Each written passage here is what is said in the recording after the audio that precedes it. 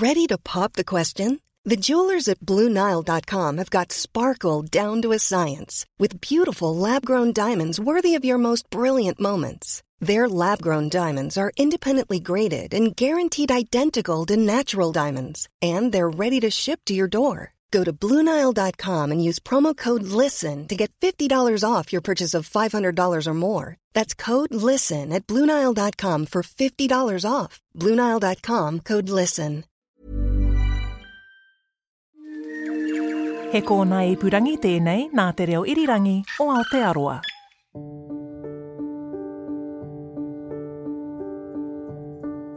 These are the last few hours of Jane's life as we know it.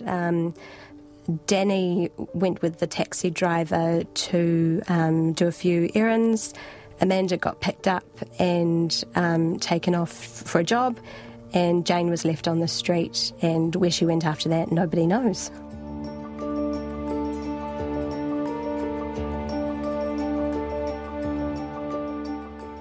Kia ora and welcome back to another season of Crimes NZ. I'm Jesse Mulligan, I host RNZ's daily afternoons show, and in this series I talk to people who've been closely involved in one way or another with some of New Zealand's most serious crimes. Like in this episode, it's the mysterious cold case of Auckland teenager Jane Furlong. The young sex worker went missing from Karangahape Road in 1993. Stuff journalist Kelly Dennett is the author of The Short Life and Mysterious Death of Jane Furlong, a book that won Best Non-Fiction at the 2019 Ngaio Marsh Awards, and which Kelly partly wrote while doing a week-long writer's residency at the Surrey Hotel. I really churned out lots and lots of words, but also more importantly, I had more time to kind of sit down with some of my interviewees and do some more research and really get invested without having to think about anything else, really. Yes, because the proximity of the Surrey Hotel is quite close to K Road. You must have felt like you were really on the scene. I did, and actually one of the reasons that I applied for the residency was because one of the key characters in the book, Jane's boyfriend at the time, Danny, he had visited the Surrey Hotel on the night that she had disappeared, so it was all sort of linked, and obviously K Road's only probably less than a K away from the hotel, so it was the perfect setting. So let's go back to the beginning. Who was Jane Furlong? So Jane, as you mentioned, was very young when she disappeared in 1993. She was a teenager, just 17, and she was a new mother, a young mother. Her son, Aidan, was just a few months old when she disappeared, and she was a daughter and a sister and a friend. She was working on K Road when she went missing, and by all accounts, she was a very vivacious, extremely bright, energetic person, whose disappearance has really left a mark on the people who knew her.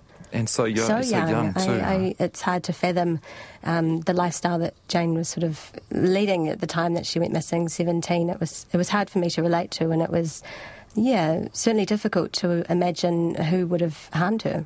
Only 20 years ago, really, or 25 years ago, but K Road was quite different than it is today. Yeah, I mean, K Road today is potentially sort of an edgier part of town. Lots of interesting characters on the street and lots of sort of funky stores and things. But my understanding is that in the early 90s it was a hive of activity. One of the taxi drivers that I spoke to who, went up and down the street frequently said, cars were bumper to bumper, crowds were on the streets. And this was before sort of sex work was legalised. So there was sort of lots of kind of nefarious activity, and there were parlours and brothels and people walking the streets and lots of bars and nightclubs, and it sounded like a very sort of energetic, almost sort of dark place to be at the time. How did she get into the world of sex work being so young? So Jane was sort of living away from home at the time, which again is quite hard to imagine considering her age, but she and some friends had sort of various leases on flats, and they didn't have a lot of money. They also sort of didn't really have reliable access to vehicles at the time, so Jane and her friends were often hitchhiking. And Jane later told a good friend of hers that while she was hitchhiking one afternoon, the driver had offered her some money to perform a sex act. And the way that Jane related it to her friend at the time, it was sort of like, oh my goodness, a chance to make some good money, and it sort of was good money back then. So for someone who wanted to be really independent and was living away from home and had sort of had, a bit of a troubled upbringing, it was, to her, it seemed like the perfect solution to making a bit of cash, and that was how it started, really. So tell us what happened on the day she disappeared. What do we know? So Jane was living with her partner, Danny, at the time. Her son was living with family, and because Jane tended to work quite late nights, she would spend most of the day sleeping.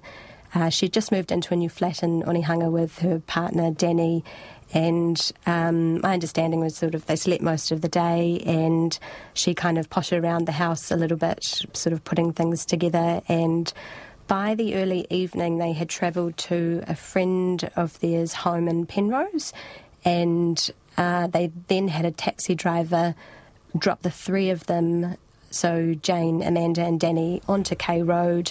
I believe it was around 8:30 at night. Sort of these are the last few hours of Jane's life as we know it. Danny went with the taxi driver to do a few errands. Amanda got picked up and taken off for a job, and Jane was left on the street, and where she went after that, nobody knows. Yeah, and therein lies the mystery. When were police alerted? Well, Danny, after realising that Jane was missing from K Road, so Danny and Amanda had both returned to K Road, to this particular spot where they often work just outside the rental store. After realising that Jane had been away for a while and didn't appear to be returning, Danny went to the Auckland Central Police Station that evening to report her missing, and was turned away, basically. I guess in those days it was sort of like, well, we need to wait and see if she'll turn up, and I guess she lived a somewhat transient lifestyle at the time, so it was a possibility that she would turn up anyway. So he was told to come back in 48 hours, which he did, and by that time it was heading into the weekend, and the file wasn't taken to detectives until the following Monday, by which time Jane had been gone for about 5 days.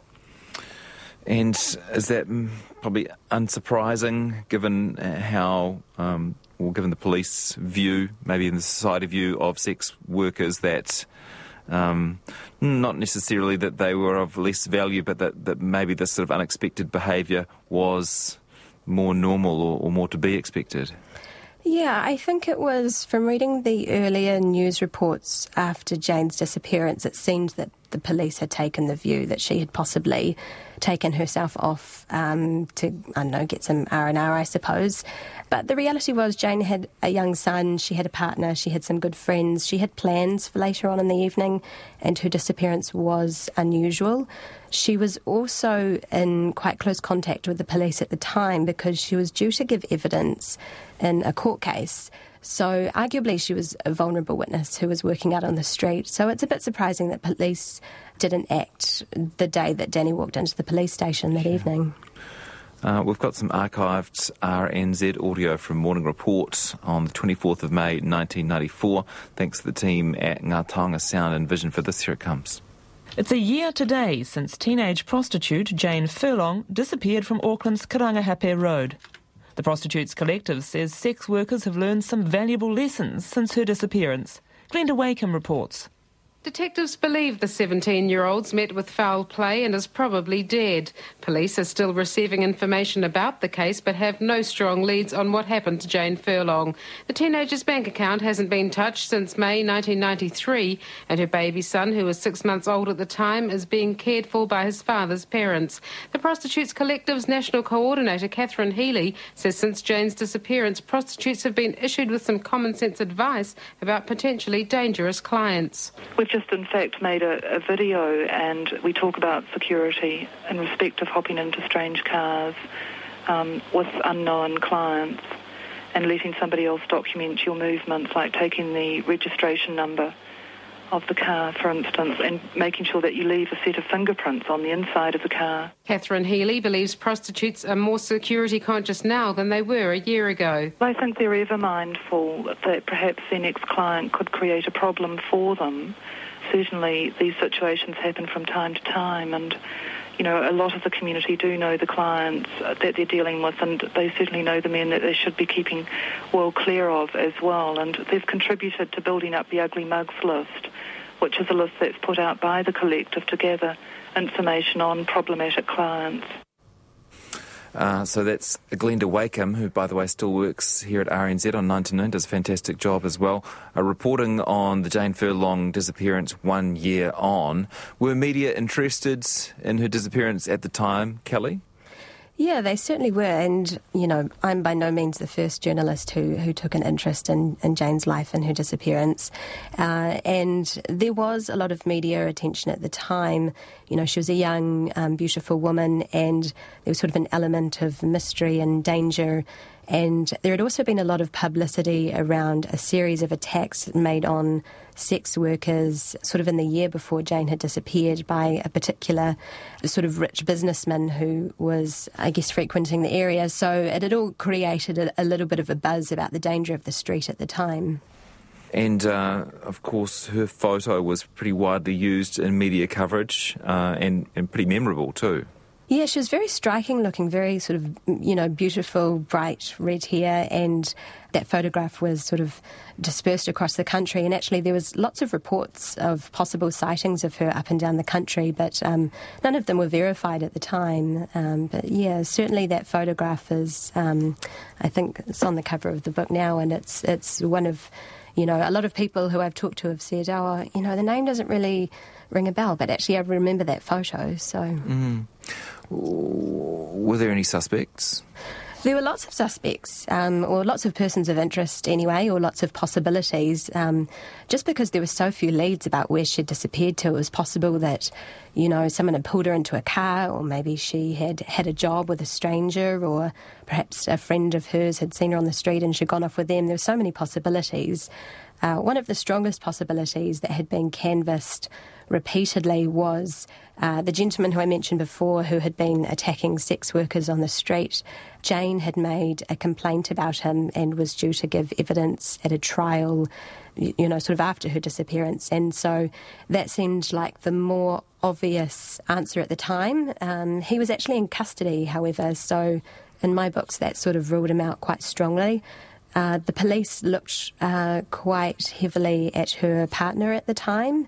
And, there are a couple of other friends who, Jane's associates weren't sort of the squeakiest clean of people. And so I know that there were quite a few people that the police had in mind. And so what happens with the investigation? Did it just sort of peter out? What happened over the next sort of year or two? It sort of did in a way.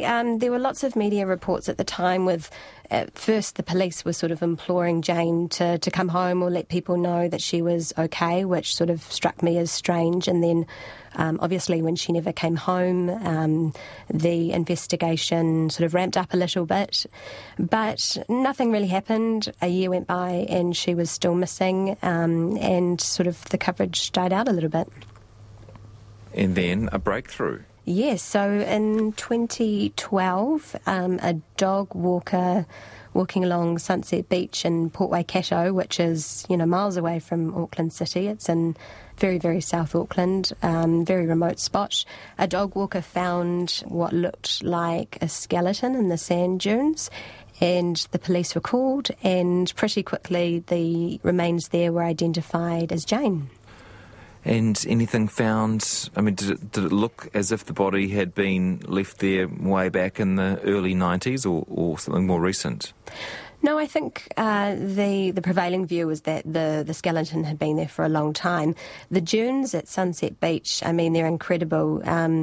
The wind there is crazy, and the dunes have slowly been eroded and eroded and eroded until, someone's secret has finally been revealed. So she was buried sort of quite close to some houses, actually, and sort of not too far from the car park and the former Lifesaving Club.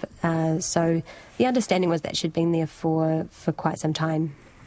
And did anything about the find give police any clues? The police have always kept pretty close to their chest, what they found with Jane's remains. That information is sort of confidential, to sort of weed out false confessions, I suppose. But, I mean, it was a huge discovery in that, first of all, it confirmed that Jane had met with foul play. Second of all, the location was extremely interesting. It's such a remote spot, such an unusual place to bring someone. And third of all, it initiated, a lot more coverage. There was renewed interest in the case. There were heaps of phone calls and tips flooding in, and sort of, I guess, the investigation was reinvigorated. I had another piece of audio to play here. This is from RNZ at the time when the body was found. It's Mary Wilson talking to the police officer leading the investigation. Detective Inspector Mark Benefield is leading the investigation into Jane Furlong's killing. He's spoken with her family about the discovery of her remains. It puts an end to that wait for them, and also, sadly, it's that last bit of hope is gone. Mum was she took it quite well, actually. I think she prepared herself. We'd spoken to her when there was a little bit of media attention on it shortly after the find, and we went and had a chat saying we needed to confirm the identity through positive identity rather than just speculation, and she was well prepared for it. Does the discovery give you any clues? Well, we have a body. That's the start, and that's what we're working towards. We don't know what fully happened to Jane or whose hands, and that's the object of our investigation, is to get to the bottom of that. Have you found other things alongside the remains? There are some interesting items that need to be analysed, which I won't go into as to what they are, and they'll be worked on to help establish the facts around Jane. And they offered a reward. They did. They offered a $50,000 reward, I believe, for information, which, is sort of still sitting there, I suppose. What part did her jacket play in the investigation? So on the night she went missing, Jane was wearing a sort of quite striking-looking large brown leather jacket with little tassels on it, which has never been recovered. So that would be sort of a key item that the police would be looking for, wherever that jacket is, presumably is with her killer. But because why? Because she was wearing it at the time and it wasn't discovered with the body? Correct. Oh, yes, correct. Yeah. What made you decide to dedicate a book to her story? I had met Jane's mother, Judith, sort of through my work as a court reporter in Auckland at the time, and she was very keen to discuss Jane's case with me, and we struck up a bit of a friendship. And I remember, one afternoon she kind of had just said, I just wish somebody would, write a book about all of this one day, because there was so much to it. And it sort of struck me that Jane's story, as well as, what had happened to her, was obviously the biggest mystery, but it struck me that I was quite interested in what her life had been like before she went missing, and who she was, and what had led to her sort of, pursuing sex work. And so I was sort of a young, ambitious reporter and said to Judith, well, do you mind if I give it a go? Yeah. I'm talking to Kelly Dennett, who's the journalist who's written a book about the disappearance, murder of Jane Furlong, and they haven't so far identified her killer, or haven't convicted her killer. We're just talking about Jane's mother, who Kelly got to know a wee bit, and she had Jane's diary, is that right? Yeah, Judith had actually passed Jane's 3 diaries to Jane's best friend, Amanda. So Amanda's kept the diaries, and I was sort of able to have a bit of a read of them, I suppose. What was it like reading through the diaries of a person no longer alive? It was very sort of eerie and unsettling, actually, mostly just because they looked like diaries that, the user had sort of left the day before, and reading through them, our handwriting styles are very similar, and they just look like a typical, teenager's diaries with love hearts all over them, and pictures and drawings and things. And so it was a little bit unsettling. And, to me, I think I sort of write about in the book my, I guess, sort of internal dilemma over whether I'm invading her privacy anyway by reading her diaries. But certainly I got to know her a lot better through them, I suppose. You met Danny, her boyfriend at the time. Yes, I did, which I didn't expect to, actually. Danny had sort of been a bit of a secretive character who'd kind of kept away from media attention. So I was really happy to be able to meet with Danny and I guess share the project with him and make sure that he sort of had as much a say in the book as anybody else. Did you learn anything interesting from him? I think that I guess I had some ideas about how Danny would be. There had been a lot made of some violence in their relationship, and I guess I wanted to give him a chance to talk about that.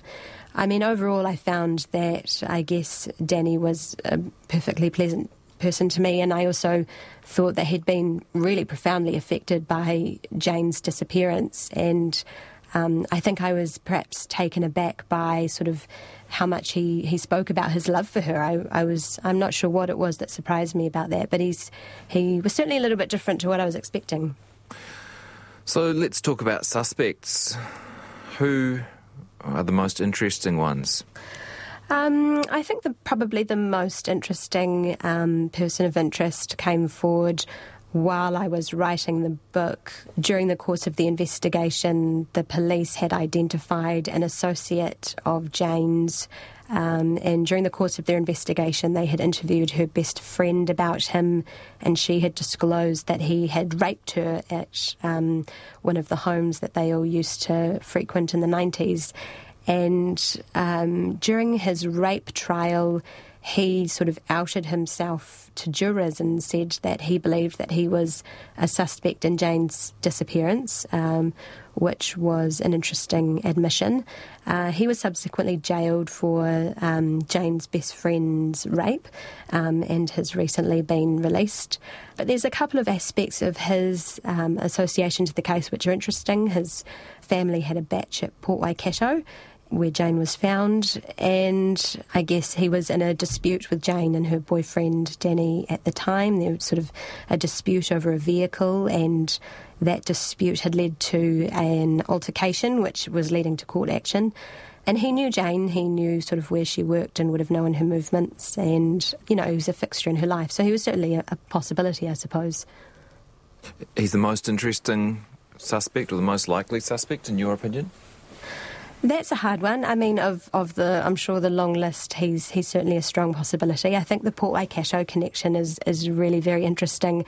And I remember one of the detectives that I spoke to a few years ago sort of said, you know, the key to this mystery is the location. Who would have taken Jane there? So his connection to Port Waikato was very interesting.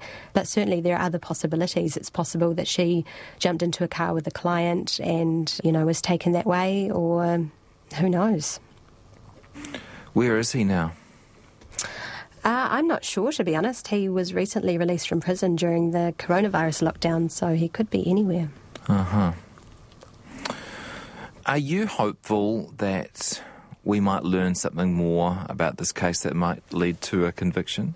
Yeah, absolutely. I really strongly believe that there's, you know, potentially a few people out there who know exactly what happened to Jane, and that the key to this mystery could be one of them just coming forward to say what they know about the case. And I'm sort of, I guess, boisted by, you know, there have been a few cases recently where an arrest has been made, you know, decades later. So I think it's totally possible for it to be solved. Not tempted to release your own podcast, Kelly? You know so much about this. A few people have suggested it to me, but I think it would just be... It would be so much work, and, yeah, hopefully people would buy the book instead. Yeah. In a piece for Newsroom, you write about your conflicted feelings about winning that Ngaio Marsh Award, and you write that you had, quote, murder mystery fatigue. What do you mean by that? I think I meant at the time, I mean, researching Jane's life and her death, you know, it took years, and it was... You know, the characters in her life were interesting people, and I felt a real sense of duty of care to them. And I think the burden of writing about Jane and her disappearance and sort of feeling the sense of responsibility of it had left me quite, I guess, tired in a way. And I'll always find the case especially interesting, and I'll always be writing about it. But I think after a couple of years of the publishing and and I guess feeling a sense of, perhaps disappointment that I hadn't found anything new or, even solved it. I think I just felt a little bit fatigued. And so when I won the Ngaio Award, which was amazing, it was incredible, and I'm so grateful for it, I think I just thought, well, but I didn't solve it. How old would Jane be now in 2020? Her birthday would be in September this year. I think she'd be coming up 45. Okay. Still young, says the 45-year-old. And what needs to happen for this murder to be solved, do you think? Well, I just think someone needs to get the guts to, walk into a police station and say, this is what I know. I think it has to come down to that, really.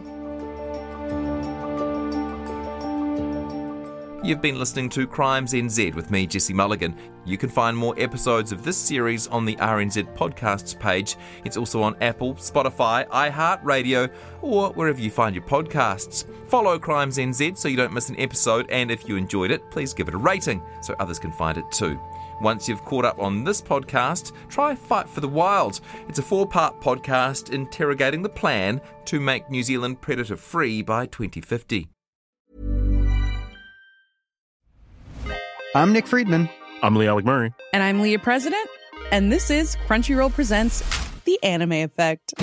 We are a new show breaking down the anime news, views, and shows you care about each and every week. I can't think of a better studio to bring something like this to life. And I agree. We're covering all the classics. If I don't know a lot about Godzilla, which I do, but I'm trying to pretend that I don't right Hold it in. And our current faves. Luffy must have his due. Tune in every week for the latest anime updates and possibly a few debates. Oof. I remember, what was that? Say what you're going to say and I'll circle back. You can listen to Crunchyroll Presents The Anime Effect every Friday wherever you get your podcasts, and watch full video episodes on Crunchyroll or the Crunchyroll YouTube channel.